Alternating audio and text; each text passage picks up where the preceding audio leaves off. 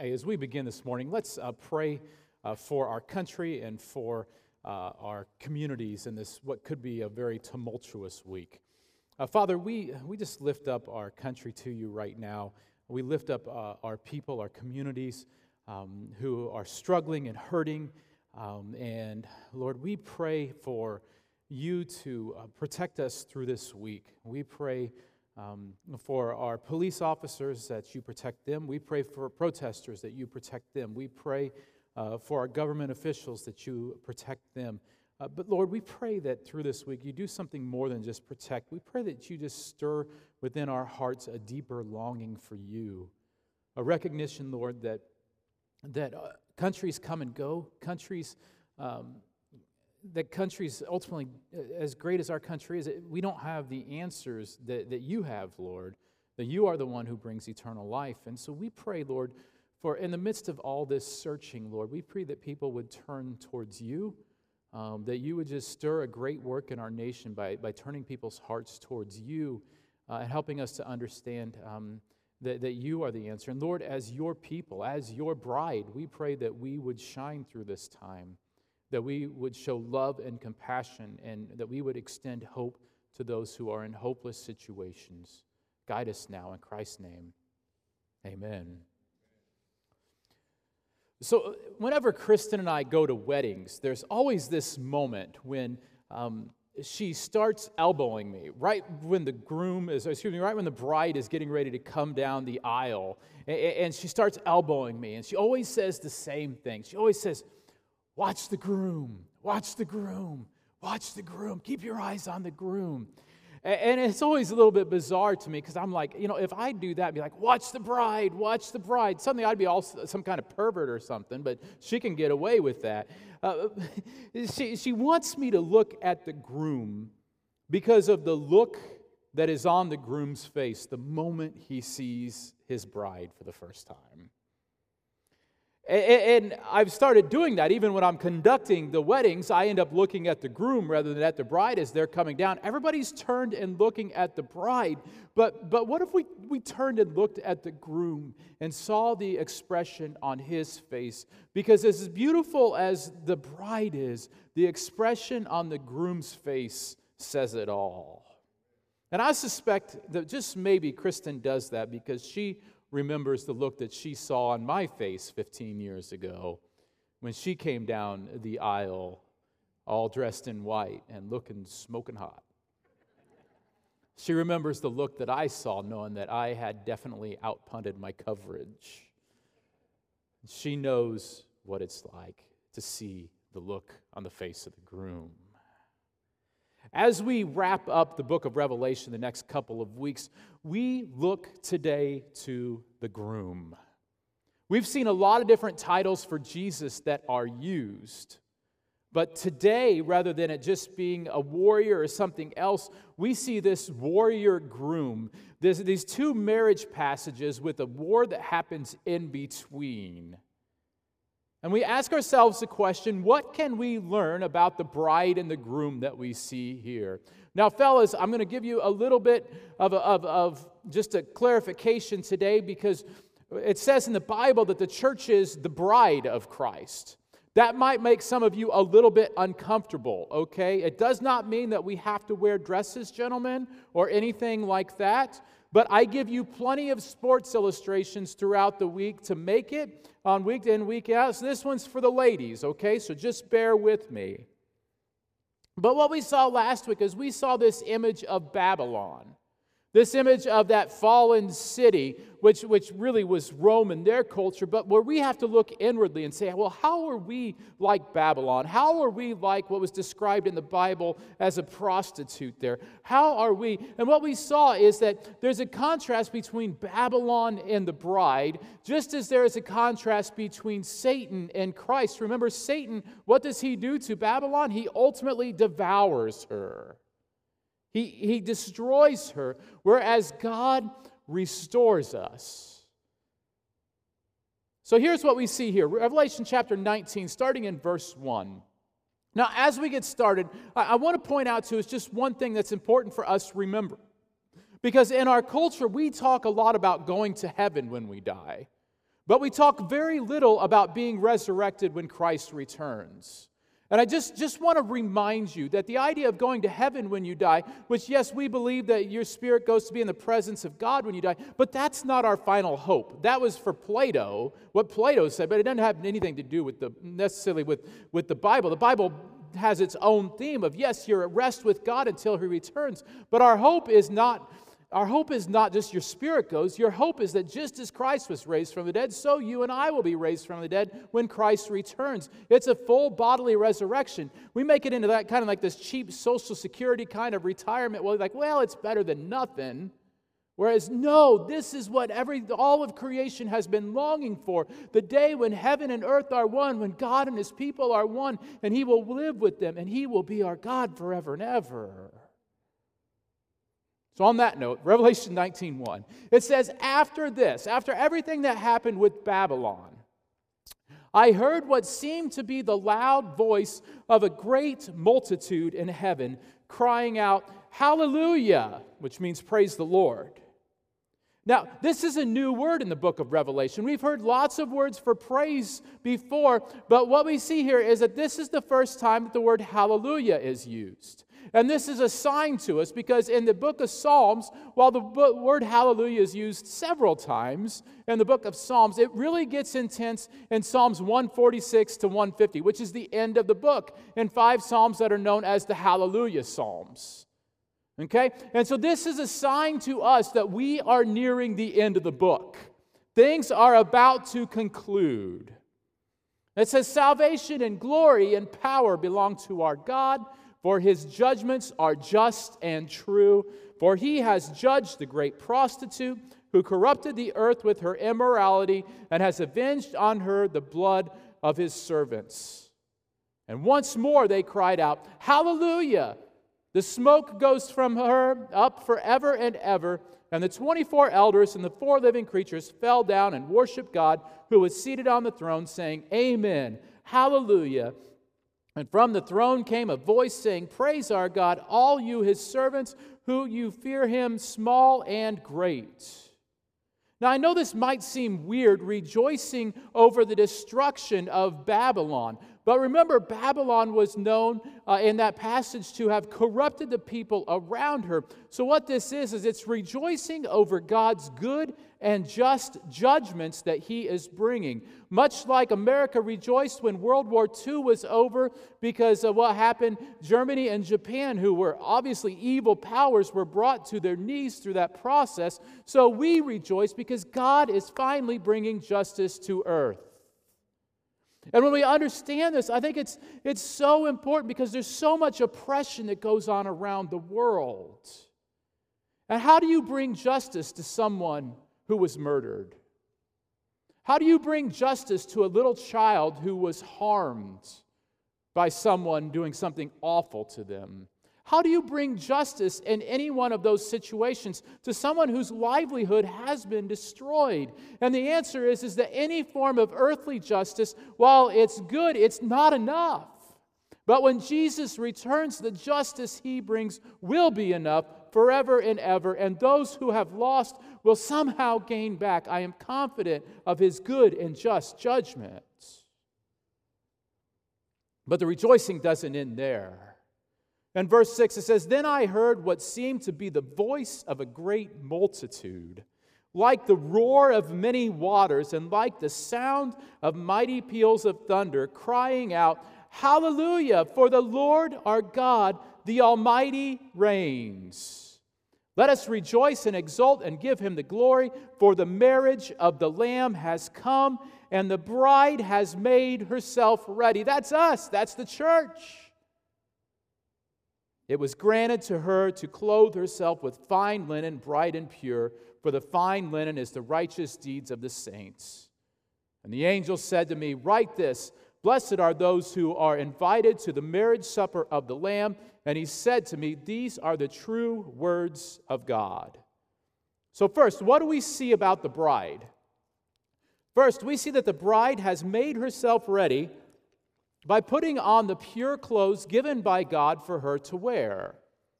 And we know that this is true of us as well. We do not clean ourselves up for God, God gives us the purity we deserve. We would not be a bride who could wear white on our own. But Jesus has given us that purity through His death and resurrection. By His blood, we have been made holy and pure, and now it's for us to put on those clothes. And so I ask you, is the white that you've been given to wear hanging in your closet like an old suit or dress that needs to go to the Salvation Army? Or are you wearing that white daily? Are you putting on the salvation that God has given to you? Secondly, we see about the bride that she has endured and as a result is more beautiful and pure. She has endured. Throughout the book of Revelation, we see the suffering of Christians over and over and over again. And you would think, as a result of all that suffering, that the bride would not be all that beautiful. But what we see is the opposite is true. Because of her suffering, she is even more beautiful. Because of her endurance, God has made her even better than what she could ever have made herself on her own. Andrew Peterson, the songwriter of Is He Worthy, which we've sung here, you've probably heard on the radio, also has a best-selling children's book series called The Wingfeather Saga. And it's best described as Harry Potter in style, yet with an explicitly Christian worldview. It's excellent books. My son's read all of them. My wife's read all of them. I'm a little further behind. I'm just on book 2.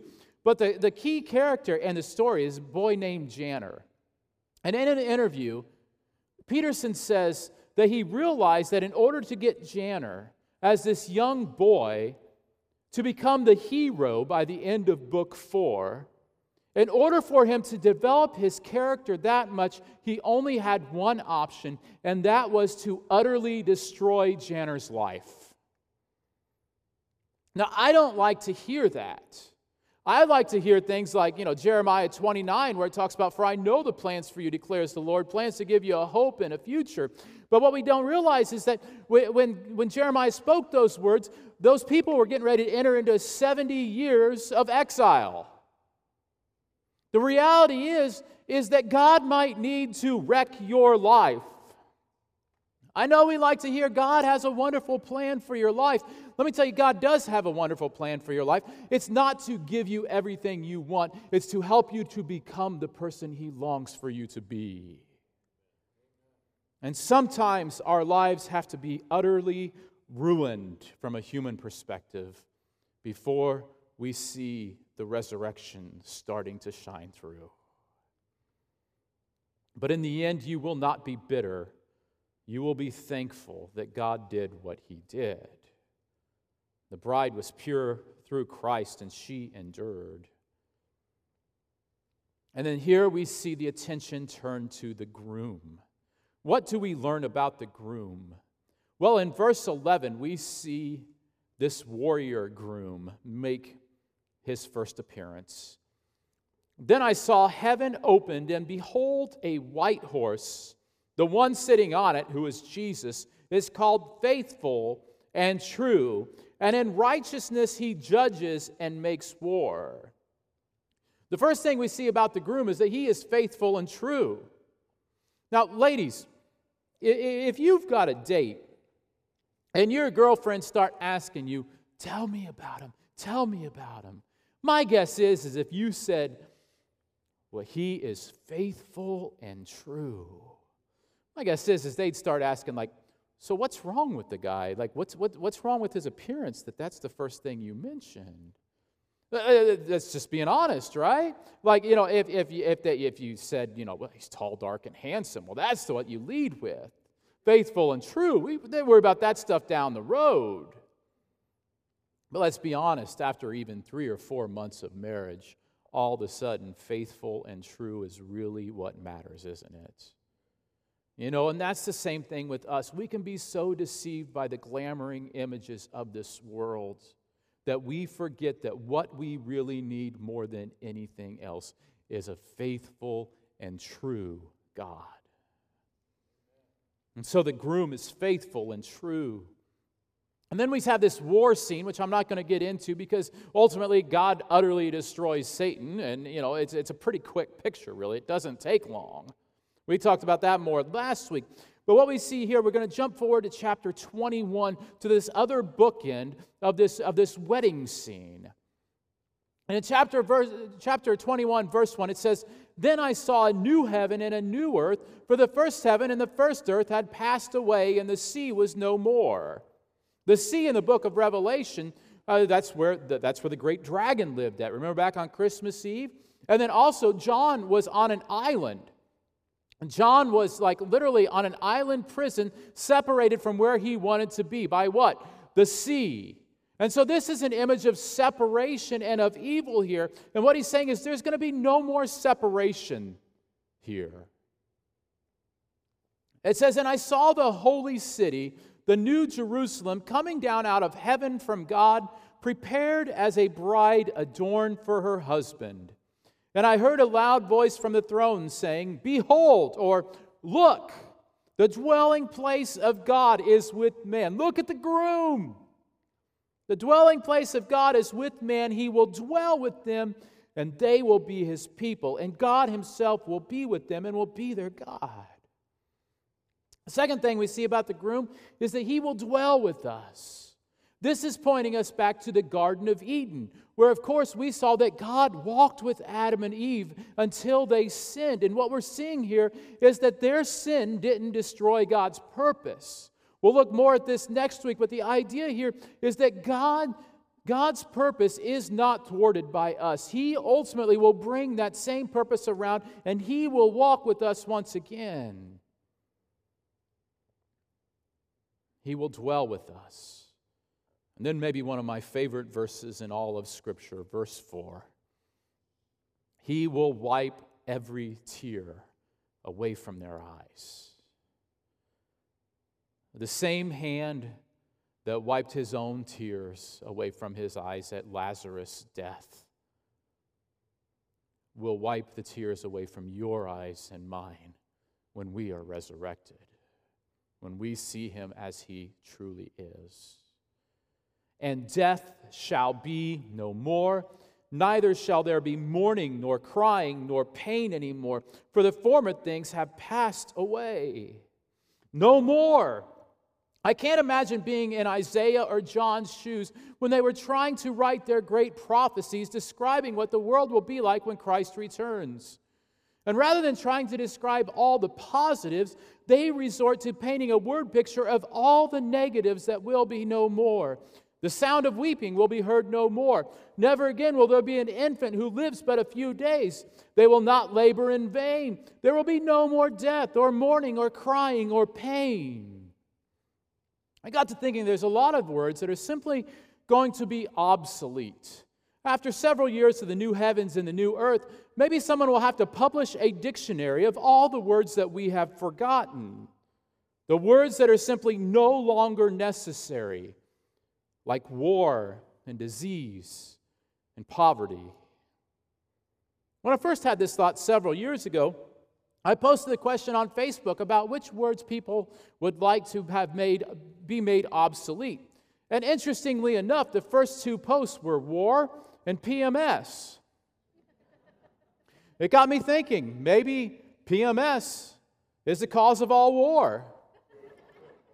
Or maybe war is just man's version of PMS. This year when I posted the question again, I was expecting COVID to be the number one response. But in over 80 comments, only one had to do with COVID, while over half dealt with either mental health or division. Anyway, I wound up putting together a list of words, abbreviations, and phrases that we simply won't need anymore when Christ returns and heals our world. Here we are. I suppose what comes to mind immediately is our health.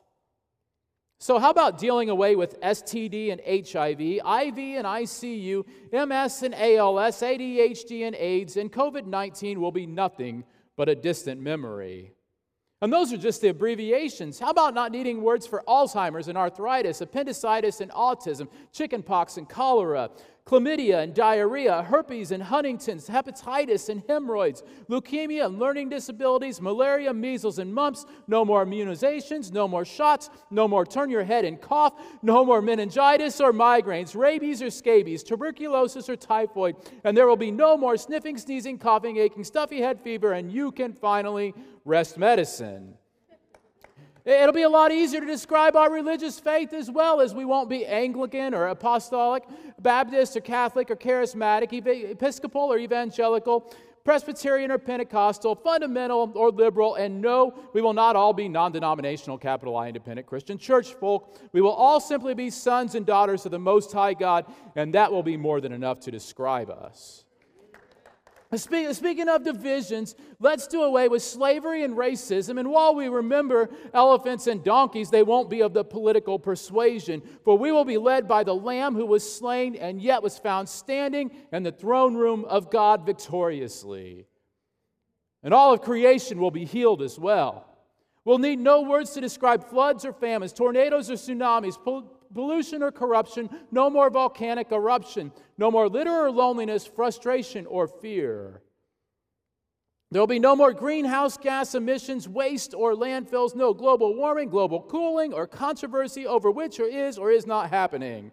No crabgrass or crabby attitudes, bagworms or bag ladies, and the one time we will use the word extinct is to describe what happened to extinction itself.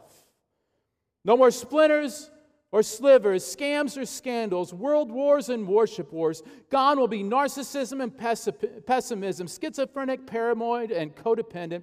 No more rage or mood swings or drive-by shootings. No more war or terrorism, rage or violence, bitterness or divisiveness, hostage situations or school shootings, and smart bombs and smart Alex will both be a thing of the past. Broken is a word that we will need no more. No more broken arms, broken legs, broken levees, broken homes, broken hearts, and broken promises. No more poverty or homelessness, and the only time you'll hear the word hungry is when it is used to describe people's desire for more of God. Fear and afraid will both be words soon forgotten, along with rape and pornography, orphan and unwanted child, abuse and neglect, hanging Chad or deadbeat dad, user and abuser, genocide and Holocaust, torture and affliction, prison and starvation. Finally, we can say goodbye to what has plagued us so long: pride and lust, gluttony and greed, sloth and envy, lying and despair, ego and oppression. And last but not least are two words that have hurt us more than anything else: death and curse. With the Apostle Paul, we will finally be able to proclaim, "Where, O death, is your victory? Where, O death, is your sting?" And we can sing along with the book of Revelation when it boldly proclaims, "There will be no more curse." But for all the words that we have lost, we will have to come up with 10 times as many words that are all synonyms for beauty, because our current language will simply not have enough to describe the beauty of the new creation, or the beauty that we will see in how each person treats one another, or the beauty of healed relationships. And we'll have to come up with millions of words simply to describe the beauty of our God. And he who was seated on the throne spoke, and he said, "Look, behold, I am making all things new." The last thing we see about the groom is he is renewing all of creation, and he's starting with us. He's starting with the bride. Andrew Peterson wisely notes, God does not say, "I am making all new things." He says, "I am making all things new." Maybe you need to hear that today because you feel like your life should just be wadded up and thrown away and discarded. I am here to tell you that God has not given up on you and will not give up on you. He is faithful and true, and He will bring redemption into your life, and He will turn your life into a life of beauty. You can wear white because of Jesus Christ. The passage concludes, and he said to me, "It is done. I am the Alpha and the Omega, the beginning and the end. To the thirsty I will give from the spring of water of life without payment. The one who conquers will have this heritage, and I will be his God, and he will be my son. But as for the cowardly, the faithless, the detestable, and for the murderers, the sexually immoral, the sorcerers, idolaters, and liars, their portion will be in the lake that burns with fire and sulfur, which is the second death." And so I ask you, church, today, will you look to the groom? Will you look to the one who has dressed you in white? Will you look to the one who is faithful and true, the one who will dwell with you, the one who will give us that resurrection reality, the one who is renewing all of creation, starting with you? Will you look to the groom? Because there is a look of delight on his face because of his great covenant love for you. Towards the end of the Lord of the Rings trilogy, Gandalf, the prophet figure, descends into the pit of Moria and dies. Yet later he responds, he reappears dressed in white, to which Sam responds, "Gandalf, I thought you were dead. But then I thought I was dead myself. Is everything sad going to come untrue? What's happening to the world?" When Christ was resurrected from the dead, it was just the start of everything sad coming untrue. The resurrection reality is among us. He has started with us, church. And it is up for us to spread the beauty of Christ to a lost and suffering world where everything sad seems to be the only thing that is true. It is up for us to show that it is coming untrue through his love and through his grace and through his salvation. So, church, will you look to Christ, the groom? Because the resurrection that God gave him, the resurrection that God gave to his Son is the same resurrection that you and I will experience, where everything sad will finally be untrue. Look to the groom. He is the one hope we have, and the look on his face is amazing. Father, we trust in you, knowing that you are faithful and true. In a world full of lies and deception, we can look to you as the groom to know of your faithfulness and your goodness. God, we just look forward to the day where we walk with you with no shame anymore. We look forward to the day when you renew and restore all of creation as it was originally supposed to be. God, thank you that you did not give up on us and decide to start over from scratch, but instead you decided to make us new through your Son, Jesus. We look to you, Jesus, the author and perfecter of our faith. Thank you for going before us, for saving us from our sins, and for giving us the promise of the resurrection from the dead. Lord, we know that someday after we die, if you don't return first, that we will hear your voice, and that somehow our lungs will be filled with breath once again, and we will be resurrected to this new reality. Until then, may we live as if it's already here. Amen.